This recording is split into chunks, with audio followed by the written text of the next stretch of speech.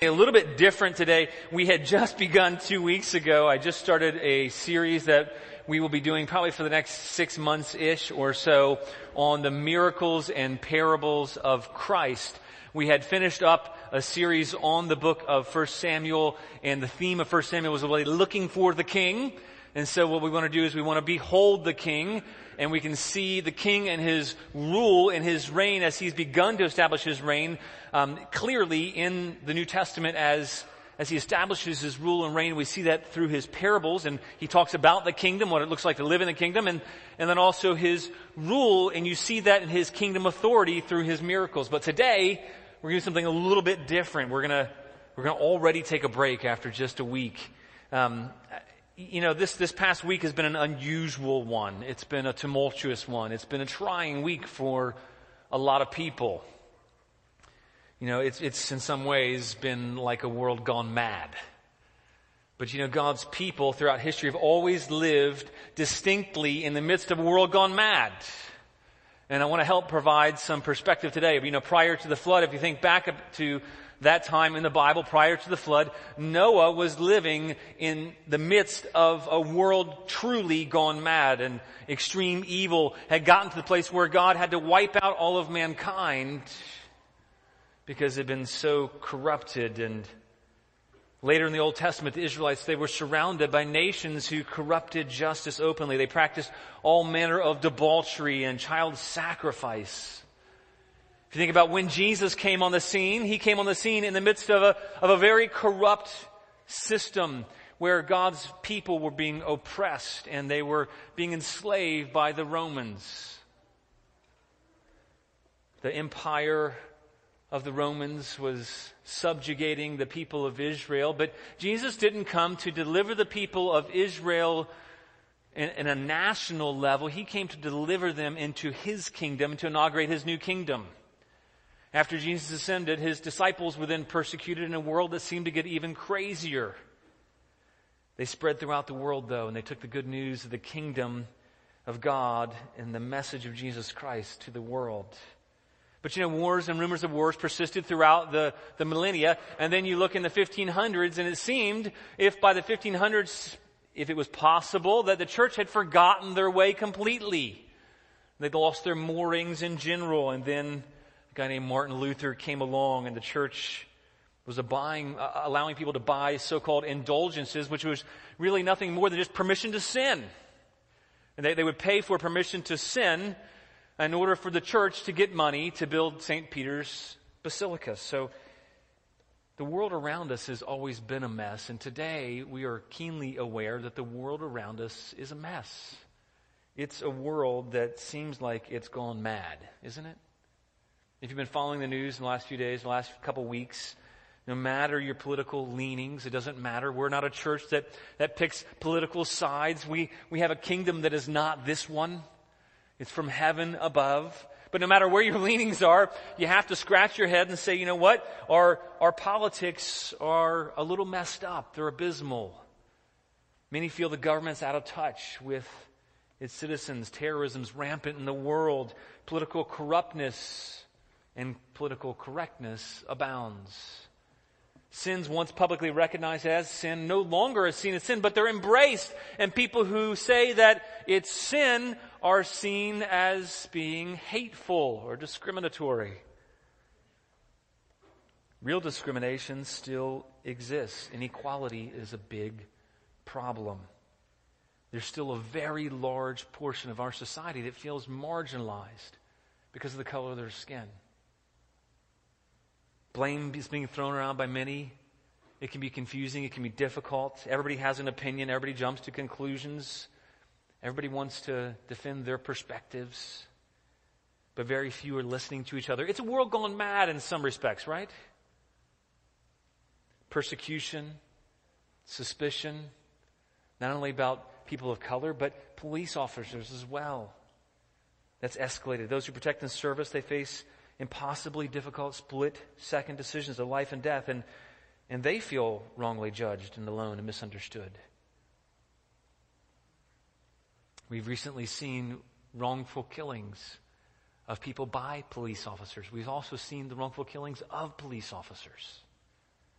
been a grievous week for all those families involved. And we mourn with them. We grieve with them. We can't ignore them. All of our society, all the world around us seems to have erupted, and you think, this is nuts, right? This is a world gone mad. People are concerned, confused, anxious, disconcerted, afraid, divided, opinionated, polarized, disillusioned maybe. You know, and we got to be careful that it doesn't spread to us as people who have placed our faith and our hope in Jesus Christ. I think we need to make sure that we have perspective and that we don't fall prey to all of those traps. And we don't fall prey to jumping to conclusions and expressing our strong opinions. We can experience a broad spectrum of emotions. And maybe you're like me this week and you experienced a very wide spectrum of emotions from grief to bewilderment to anger. And maybe some are depressed and feel hopeless. Maybe some are tired and just resign themselves to think, you know what, I just can't do anything about it. I don't know how to address these issues. And maybe others are looking for hope in this world's systems. You know, it's times like this that it's right to grieve as a church. It's right to grieve the ills of society around us. It's right to grieve our own sinful nature, that we have sinful tendencies, that we erupt. We say stupid things on Facebook. We discriminate. We harm others with our actions, our attitude, our words. It's right to grieve those things. But I think as Christians, we need to make sure that we don't stop at grief. We need to make sure we have a godly perspective. And so today, we change things up a little bit. We're not going to be going through the parables or miracles of Jesus, but we will be reminded of where our place of refuge is. I want to encourage us all from Psalm 46. So if you turn in your Bibles to Psalm 46, let's read the psalm this morning. And I want it to reorient our perspective. I'm not going to answer any questions about practically what should we do right now. I'm not going to start there because that's the wrong place to start. The place to start is to reorient our perspective to begin with. And then from there, then we can respond to the things that are going on around us. But let's get God's perspective from Psalm 46.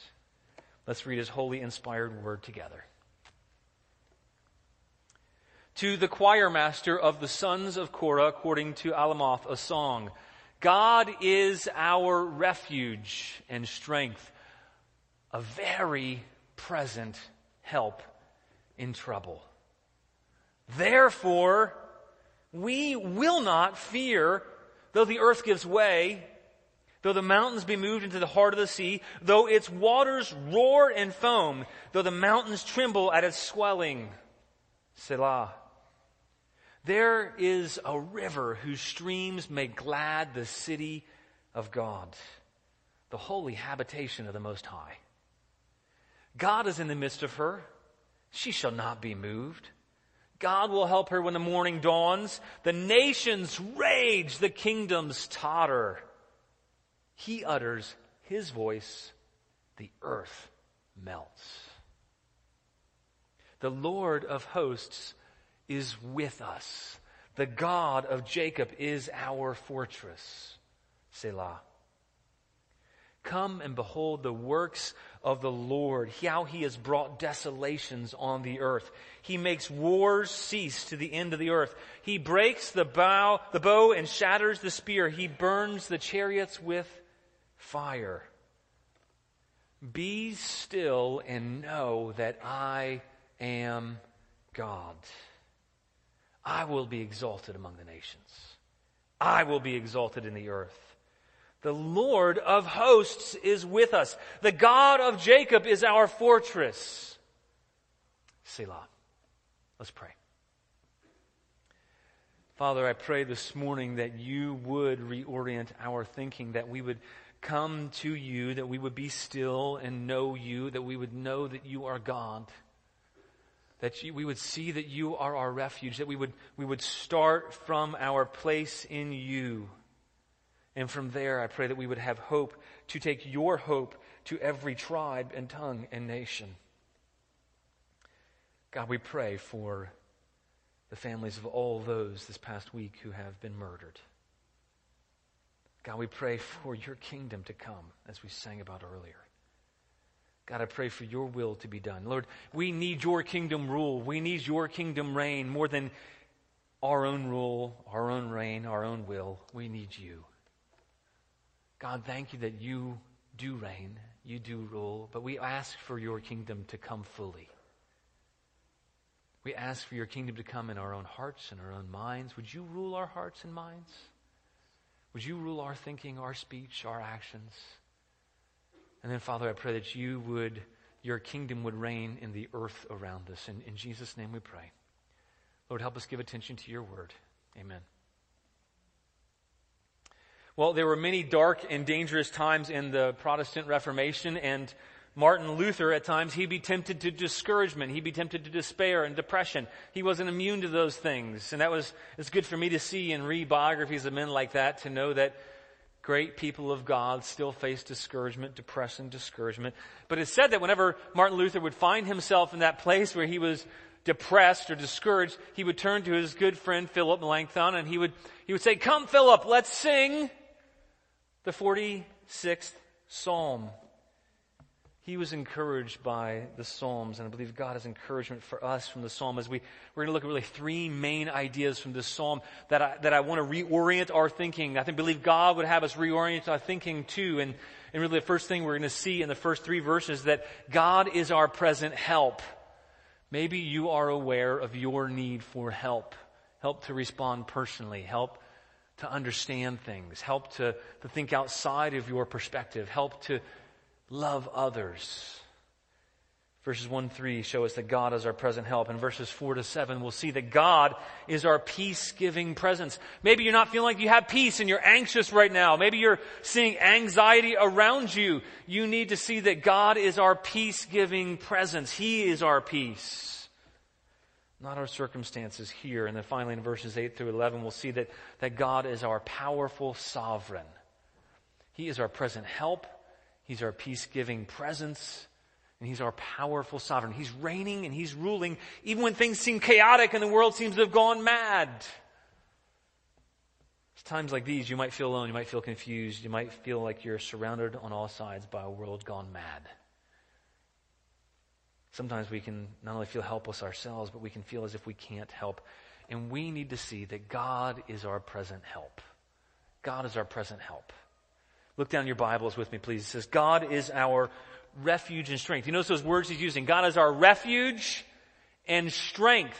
A different way of saying that is a very present help in trouble. Because he's our refuge and strength, he is our very present help in trouble. You know, in ancient times when a force would overpower you or an enemy would come against you, the citizens would be in danger as well. They didn't have any such rules of combat where they respected the citizenry. They would come and wipe out everyone. And so in this context of the Psalms, they were aware when enemies would come in, you better run.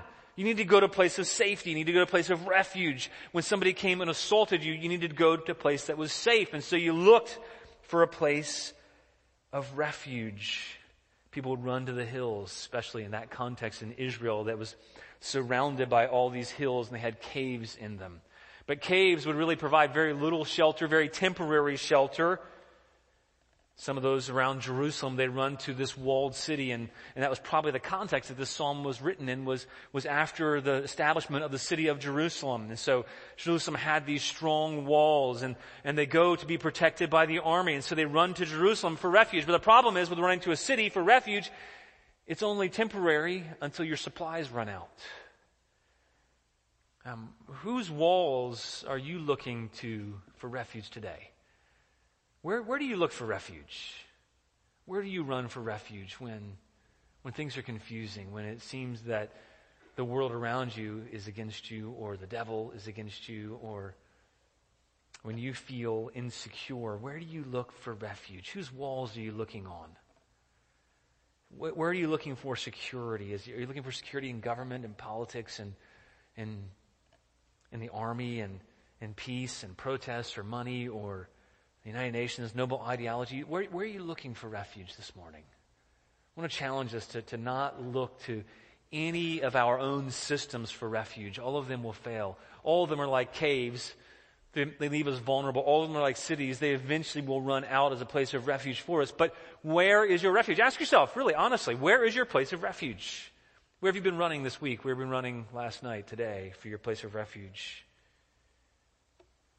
Where will our peace be when things go wrong, when the world goes mad? Because let me tell you, the world is a little mad, right? Take your eyes off of yourself. That's what we need to do. Take our eyes off ourselves and our limited field of vision. We need to look up and see the one in whom is our refuge. He is greater than any wall or army or system or ideology. If our peace lies with this one, we'll never be dismayed. Where's your peace this morning? Where's your refuge? Where are you looking for strength? I was reminded as I was thinking about that term refuge and strength, there was a book and then later a movie from The Lord of the Rings. I've never referenced them before. I'm sorry. I'm a geek at heart. So there's this, it's called The Two Towers. It was the second of the trilogy. And in this second book, it really tells the story of how this entire people looks for refuge in this place called Helm's Deep. And they look for refuge there because it has never been breached. And yet this great place of refuge was breached. In medieval times, later, churches became a place of refuge where people would run. Even if they were guilty, they would run there to hide. They would go to churches where nobody dared to attack those places. They could find solace and safety. Where is your place of refuge? Where do you run? Where do you hide? Where do you go? Walled cities are eventually torn down and laid siege to. Caves are exposed. And so when the psalmist tells us God is our refuge, think of it in the context of what he's writing. And ultimately, there is no safe refuge in this earth or any system or kingdom or nation of this earth. But when he says God is our refuge, think about what that means. Think about what it means. God is our refuge. What does that mean? It means that God, our Creator, the Creator of all things, of heaven and earth, the Almighty One, He Himself is our place of refuge. And think about that. If God Himself is your place of refuge, then who can ultimately hurt you? Is anyone bigger than God? Is anyone greater than God? That's what we're meant to see in the psalm is God is our refuge, the Almighty One Himself. He is our place of refuge. He's our unassailable fortress. He is the one who can never fail. He's the source and giver of all life. His supplies will never run out. He's our place of refuge. He's our unassailable fortress. He's the source and giver of life. And if your place of refuge is in Him, your life ultimately cannot be taken. Even though you die, if you have placed your faith in Jesus Christ, the worst that man can do to you is kill you here on earth, but you will never die in Christ Jesus. You have eternal life. In Him, your life is safe. Not only that, while you are alive here, He is your source of supply and strength. That's why He says God is our refuge and our strength. So think of the term refuge. It's something outside of us, right? God is our refuge. He's our external power that guards us, that comforts us, that protects us. But He's not only external to us. He's not just a refuge and place we run to. He's also internal to us. He is our source of strength. Think about how when Paul said in 2 Corinthians 12:9, Paul was aware that he needed God. He needed Jesus. He was aware of his weakness. And Paul here in 2 Corinthians 12:9, speaking of Jesus, says, "But He, Jesus, said to me, 'My grace is sufficient for you.' Why? 'For my power is made perfect in weakness.'" Maybe you're feeling weak today. God's power is made perfect in your weakness. And as Paul says, "Therefore I will boast all the more gladly of my weaknesses, so that the power of Christ may rest upon you." Where are you looking for your source of strength? If you're looking for your own strength, that's a really feeble place to be. But if you're looking to His strength, it never runs out, and His power is made perfect in your weakness. No king, no ruler, no army is more powerful than God.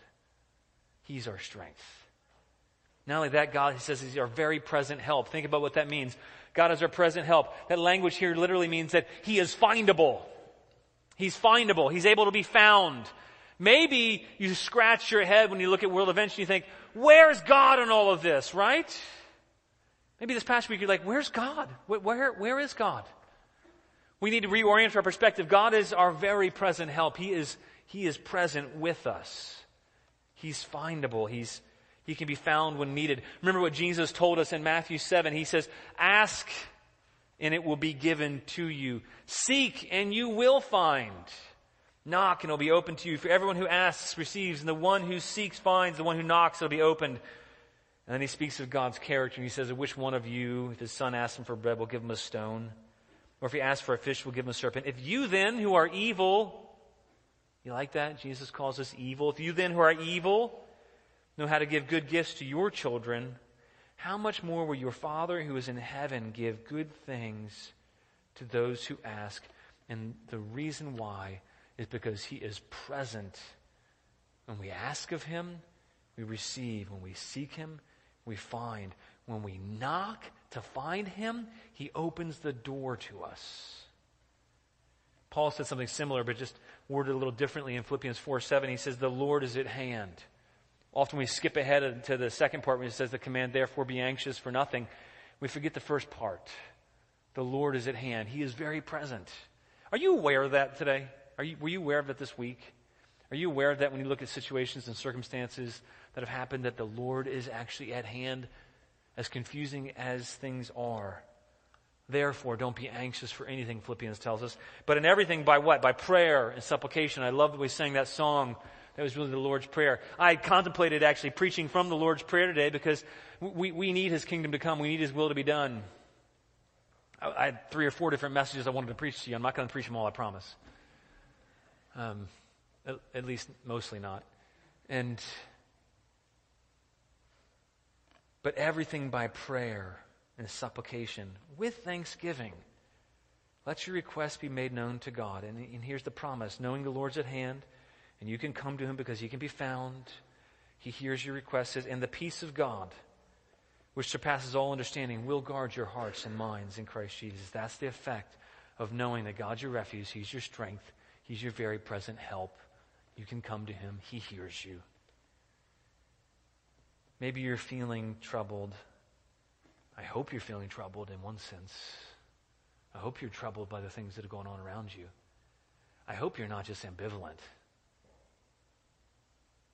If you are a Christian, you should be bothered by injustice. No matter what form it takes. It should bother you. You should be troubled, but then you should take your troubles to God. He's our very present help in trouble. You know, I was thinking about why we need to go to him for refuge, why we need to go to him for strength. And the scripture addresses, he says, you know, God is our very present help in trouble. Therefore, we will not fear. Why is it saying that? Because we are prone to fear. We're prone to fear.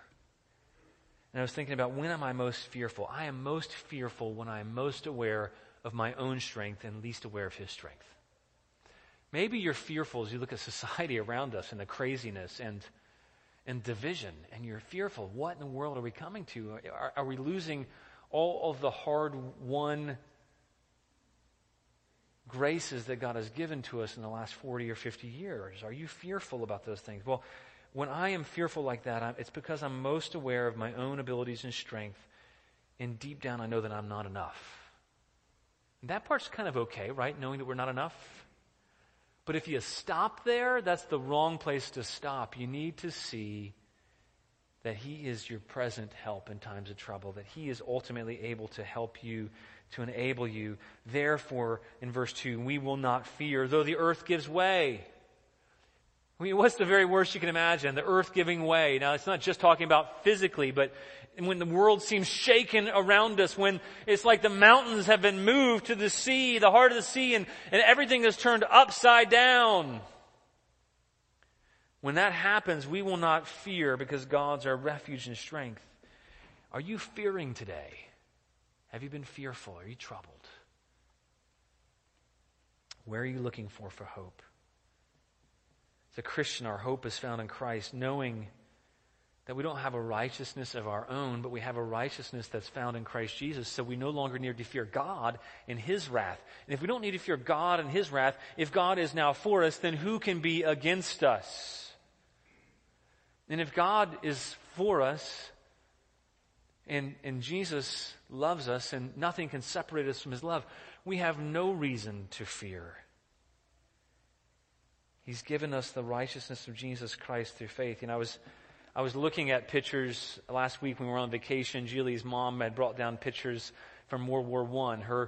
Her dad, she's in her 70s, and so her dad, who's now passed, he participated in World War I in the infantry. And so there's pictures from him of the battles in World War I, and there's these various scenes, and they're gruesome and they're disturbing. In one of these pictures, you can see that he took, the whole battlefield's covered with smoke, and so all you see is smoke really, and just a few snippets of, is that a battlefield? Are there people there? What's going on here? And you can barely see because there's a little caption down below he wrote on it. It's a smoke screen was being laid. They were laying down a smoke screen, and they would lay down those smoke screens in order to cover their movements. And sometimes that smoke screen would be filled with mustard gas, and it made it hard to breathe. But the smoke screen was used to deceive. It was used to confuse, to obscure, to make blind. And that's what fear does. Fear, it makes us blind. It obscures things. It confuses. It deceives. It makes it so that we don't know what to do. We need to know the therefore we will not fear. Fear debilitates and obscures God like an impenetrable smokescreen. Conversely, faith is like a fresh wind that blows. And faith is given to us when we look and see that God is our refuge and strength, our very present help in times of trouble. Therefore, we will not fear. Instead, we have faith. And His fresh wind of faith blows into our hearts and minds, and it gives us fresh air to breathe that invigorates us and gives us confidence in God. And then it gives us the kind of confidence like Paul had in Romans 8:31 when he says, "What shall we say to these things? If God is for us, who can be against us? He who didn't spare His own Son but gave Him up for us all, how will He not also with Him graciously give us all things?" If you're wondering where your help will come from to address and respond to rightly, to think through rightly, you need to remember that God is for you. And He will graciously give you all things as we humble ourselves before Him and don't rely on our own understanding or own strength. Because God has sent His Son on our behalf, we have a proven refuge no matter what comes on this earth. Verse 3, he says, "Though the waters roar and foam, even though the mountains tremble at its swelling." Sometimes you can feel like that, can't you? You can feel like the seas are crashing in around you. Maybe in your personal life you feel like that, not just in the culture, but you feel that personally. Not only is God our present help, so we don't need to fear. Verses 4-7, we see that God is our peace-giving presence. God's our peace-giving presence. Right now, I don't know about you, but I personally need peace, and we need peace in our culture, in the society around us, don't we? We need peace. But we need a real peace, and we need to go back to where we really find peace, and that God is our peace-giving presence. We begin with looking to God for that peace-giving presence, remembering, knowing that God is where we know peace, and then we can bring His peace to others. But let's be sure that we're not trying to bring a false peace, that we really are bringing God's peace to the situation. Look in verse 4. He says, "There is a river," and you might be wondering about some of the language here. We're going to unpack this a little bit. It says, "There's a river whose streams make glad the city of God." And you're like, what? Why is it talking about rivers and cities? He says, "There's a river whose streams make glad the cities of God, the city of God, the holy habitation of the Most High." Well, imagine if, for a moment, you lived in a land that was once a great nation, but had been split by a civil war into two countries. Your brothers to the north, maybe they were members of a different country, yet you were all once part of the same family. And imagine that as you watch as the country to the north is overtaken by a foreign land. And you watch how the people are slaughtered and the remnant is sold into slavery. And you're helpless to defend them. And just when things seem peaceful, the same foreign power comes and now is terrorizing your city, terrorizing your place, your home. And you see that they're coming to your city, and so you flee to the capital city and you believe you'll be safe. Only what happens? The enemy comes and surrounds your city, your place of refuge. And the enemy threatens to wipe out every last one of you. Imagine that this enemy army has taken everything from you. That you've even stripped off the gold from your church. Not that we have gold here, we don't. We got some wood, some drywall, but imagine that, you stripped away all the most valuable things to appease them. They wouldn't be abated. How would you respond? What would you do? That's the context that most scholars believe that this psalm was written in. It's not one we can't relate to. It's a very relatable place. It's actually even more drastic than what we're experiencing. Division, separation. People of Israel in the time of Hezekiah, they didn't have to imagine. They lived a nightmare. 2 Kings 18 tells what's most likely the setting for this psalm. And it's meant to give us hope by seeing that setting. I want to just share just a little bit about that background in 2 Kings 18. You can turn there if you like, but you don't need to. I'll read it for you. The Syrian king, he sent a personal representative to go and to harass the people of Jerusalem as they are in their walled city, their place of refuge. And he goes to him and he says, "This is what the great king of Assyria says." He says, "What are you trusting in that makes you so confident? Do you think that mere words can substitute for military skill and strength? Which of your allies will give you any military backing against Assyria?" And he goes on, he says, "Will Egypt give you help?" He says, "They're pitiful. The Pharaoh is unreliable." And then in verse 22 of chapter 18 in 2 Kings, he says, "But perhaps you'll say, we're trusting in the Lord our God." He says, "I'll tell you what." He says, "My master, the king of Assyria, he'll strike a bargain with you. If you can find 2,000 horsemen in your entire army, then we'll give you 2,000 horse." And then he says, "What's more, do you think we've invaded your land without the Lord's direction?" Ooh, he uses God against them. He says, "The Lord himself told us, go and destroy it." And then he goes on from there and he says, "My master wants everybody," in verse 27, he says, "in Jerusalem to hear this, not just you. He wants them to know that if you don't surrender, this city will be put under siege. The people will become so hungry and thirsty, they'll eat their own dung and drink their own urine." And he goes on and says, "Don't let the king of Hezekiah deceive you. He'll never be able to rescue you from my power. Don't let him fool you to trusting in the Lord by saying the Lord will rescue us. This city will be handed over to the Syrian king. Don't listen to Hezekiah.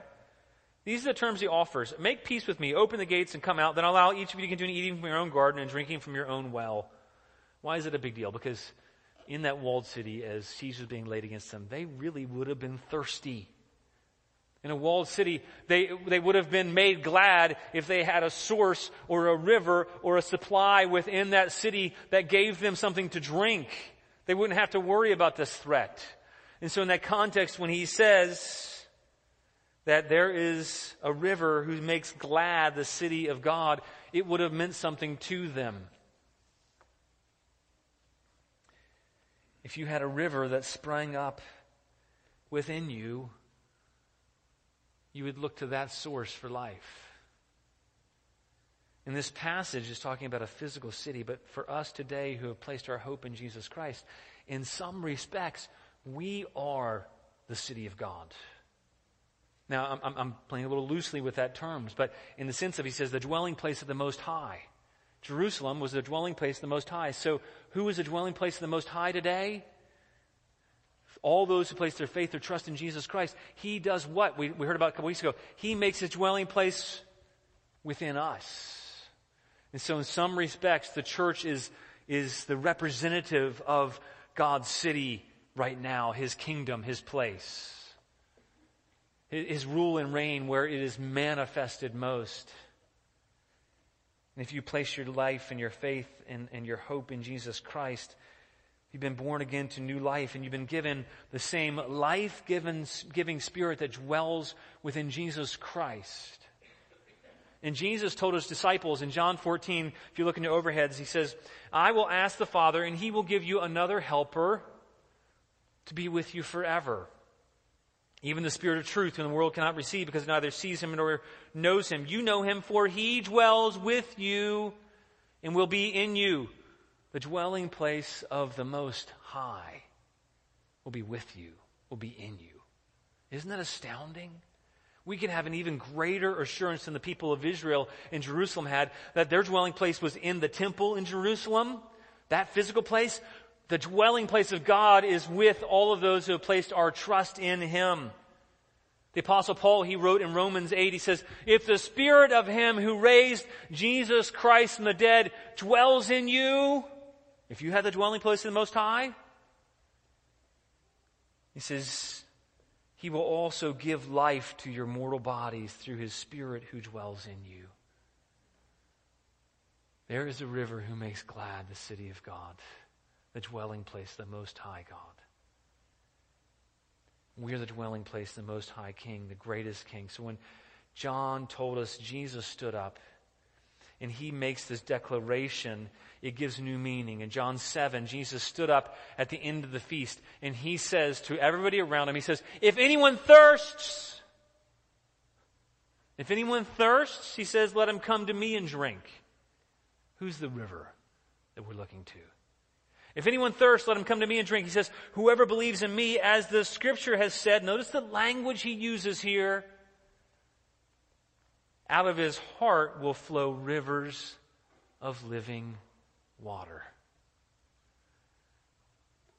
Is Jesus making you glad?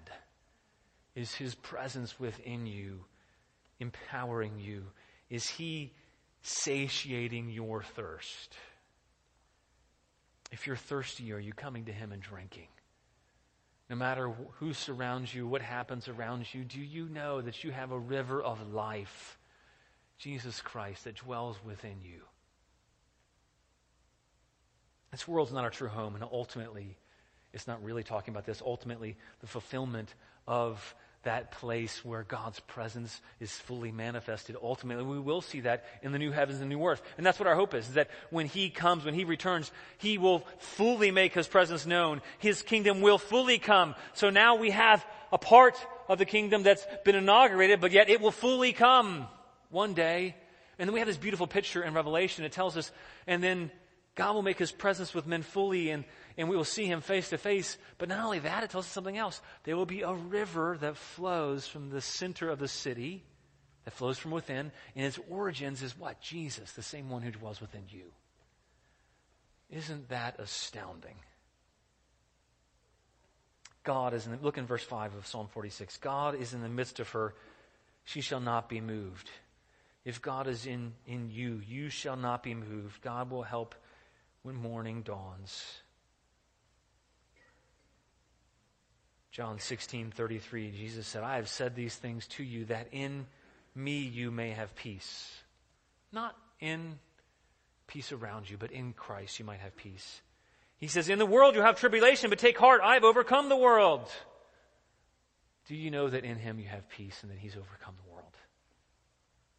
Do you know that Jesus said, I will build my church and the gates of hell won't prevail against it? You might be feeling like the gates of hell are prevailing right now. He is within you. He has built you. He will prevail. Look in verse 6, it says, of chapter 46 of Psalms, it says, the nations rage, the kingdoms totter. But then in contrast, it says, He utters His voice. The earth melts. What a picture that is. So the nations rage and the kingdoms totter. But in contrast, He utters His voice, He speaks, and what happens? The earth melts. The very earth melts. His voice is enough to make the earth melt. Where's your confidence? The Lord of hosts is with us. Look in verse 7. It says, the Lord of hosts is with us. The God of Jacob is our fortress. You know what happened after the king of Assyria, his representative, said that and maligned them? In 2 Kings 18, verse 25, God responds to the prophet Isaiah. He says, but have you not heard? It was I, the Lord, who decided this long ago. Long ago I planned what I'm now causing to happen, but I know you well. Your comings and goings and all you do. I know the way you've raged against me because of your arrogance against me, which I have heard for myself. I will put my hook in your nose and my bridle in your mouth. I will make you return by the road on which you came. For a remnant of my people will spread out from Jerusalem, a group of survivors from Mount Zion. The passion of the Lord Almighty will make this happen. And then he tells us, that night the angel of the Lord went out to the Assyrian camp and killed 185,000 Assyrian troops. When the morning comes, God brings his victory. He says, when the surviving Assyrians woke up the next morning, they found corpses everywhere. Then King Sennacherib of Assyria broke camp and returned to his own land. He went home to his capital of Nineveh and stayed there. We need to look back and look up. Look back and see and get perspective that he is all-powerful. When he speaks, the earth melts. Don't be intimidated. Don't worry if our nation crumbles and kingdoms totter. His kingdom will not totter. God's with us. He makes the whole earth melt with his voice. Notice something else really interesting. Look down in the Psalms. It says, the God of who? Something interesting there. The God of who is our fortress? Jacob. Why does he use the word Jacob? Why does he use the name Jacob? Wasn't Jacob's name changed later to Israel? Isn't that kind of an insult? Doesn't Jacob mean deceiver, supplanter, liar? Why didn't he say, and the God of Israel will be with you? I think there was a reason. Because we need to see that God who is with us is the God of people who are messed up. People who are sinful. People who are deceivers and liars and supplanters. That God, the kind of God who was with the deceiver, even though he didn't deserve it, he is our fortress. He's a merciful God. He's a loving God. He's a kind God who comes to those who need help, who are weak, who are messed up, who are sinful. That's what we need to see. He's the fortress for messed up, sinful people. And ultimately, Jesus is the fulfillment of God with us. Emmanuel. He rushed into danger on our behalf. He took God's wrath in our place. He took everything we had to fear truly. And so now we don't need to fear because he's our present help. Because he's our peace-giving presence, we won't be moved. And finally, in verses 8 through 11, we see that God is our powerful sovereign. Do you see that? Do you know that? You know, God is our powerful sovereign. We need perspective because we lose perspective. We need to look back and see the words of the Lord. The psalmist in verse 8 says, come behold the works of the Lord. What are you beholding right now? What have you been beholding this week? Have you been beholding the news? You've been glued to everything that's happening more than you've been glued to the fact that God is at work despite all of this stuff?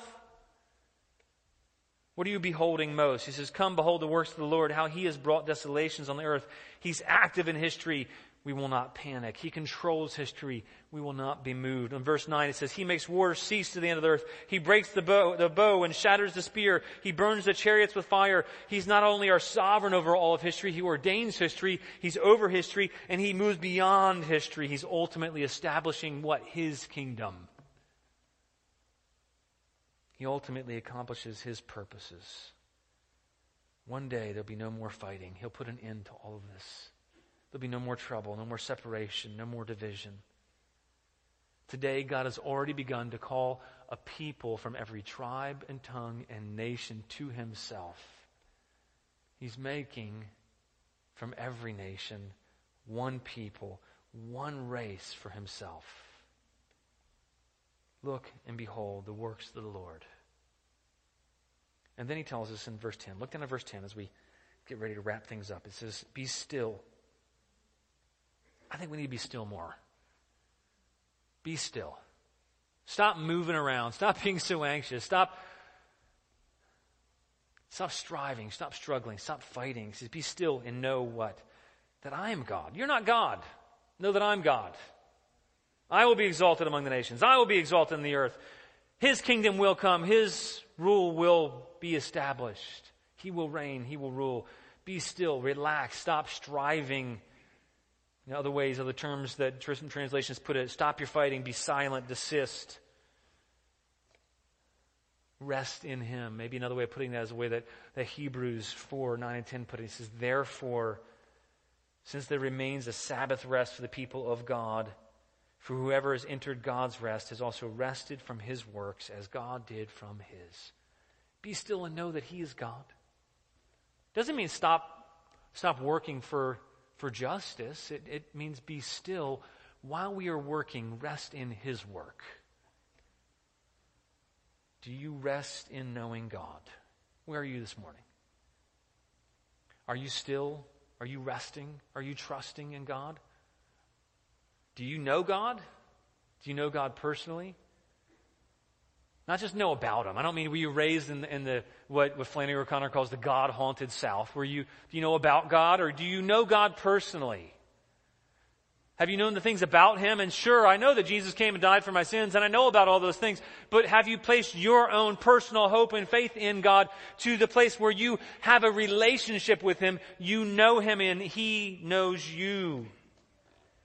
You know, I can say that in one sense back in 1990 when I first met my wife in a grocery store. Yeah, I'll tell you the story some other time. I was a cashier, and she would come to my line and we would flirt. Wasn't the best thing, but I knew who she was. I saw her. I recognized her. I knew her. Kind of. I knew who she was. I recognized her. I knew about her. I would know snippets about her from different conversations, and I kind of liked her back in 1990, and I recognized her. I knew about her. But now, I know that I really didn't know her. I knew about her. I was attracted to her. But after 26 years of being around her, I can say mostly that I really do know her now. Now, I'm learning more and more about her all the time, and more amazed still by how God is at work in her, and still love getting to continue to know her. But I can say that, I can say as much as any human can, that, I know my wife. I know her. I have a relationship with her. I've been around her for 26 years. I have communion with her. I have fellowship with her. I talk to her about things. She knows the way I think. I know the way she thinks. And I know her. I know her character, her nature. Do you know God, or do you know about God? Do you just kind of see Him in the grocery store? You just kind of check Him out on Sunday mornings, on Wednesday nights, or wherever you feel most Christian-like? Or do you know Him for real? Do you more than just check Him out? Do you have a relationship with Him? If so, you be still and know that He is God, and He will give you peace. But ask yourself, how well do you know God? What do you need to do to get to know God better? Be still and know that He'll be exalted among the nations. That's ultimately our hope, is His kingdom will come, and that's what we're praying for. He'll be exalted in the earth. He is with us. He's our fortress. The question I have for you is, where are you getting your perspective?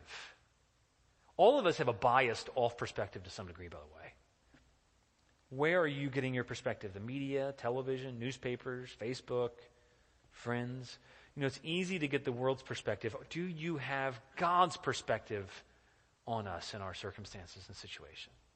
That's what I want to start with. That's why it's not just a practical message. Here's what to do in response. You need to start with God's perspective. Do you have God's perspective? The media wants us to believe everything they're saying, but if we're firmly grounded in what God wants us to believe, and we have a perspective that's grounded in His Word, that will lead us and guide us into the truth and how we should respond, what we should do, how we should act. Are we God-centered or are we man-centered? Who's controlling your emotions? Are you fearful? Are you anxious? Are you angry? Be still. Rest in God. Know Him. That doesn't mean we stop taking action. It means that we stop in the midst of this troubled times and we start with knowing God. It's only as we understand that as Christians that we're His citizens, we're His people, His new chosen race, we're His holy nation, we're a people for His own possession. It's only then that we might proclaim the excellencies of Him who's called us out of darkness and into His marvelous light. And getting perspective means that's what we're going to be doing. We're going to be declaring that, His reconciling nature, that He's called us out of this darkness, out of this crazy, mad world.